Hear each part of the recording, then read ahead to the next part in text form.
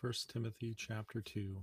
I exhort therefore that, first of all, supplications, prayers, intercessions, and giving of thanks be made for all men, for kings and for all that are in authority, that we may lead a quiet and peaceable life in all godliness and honesty. For this is good and acceptable in the sight of God our Savior, who will have all men to be saved and to come unto the knowledge of the truth.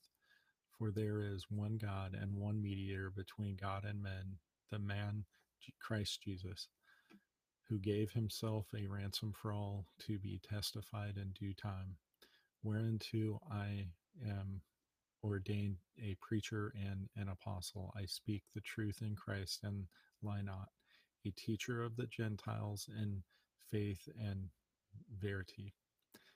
I will therefore that men pray everywhere, lifting up holy hands without wrath and doubting.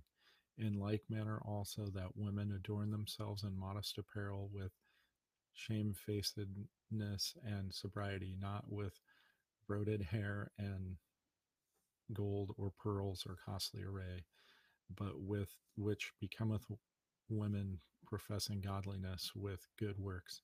Let the women learn in silence with all subjugation. But I suffer not a woman to teach, nor to usurp authority over the man, but to be in silence. For Adam was first formed, then Eve.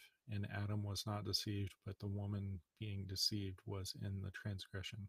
Notwithstanding, she shall be saved in childbearing, if they continue in the faith and charity and holiness with sobriety.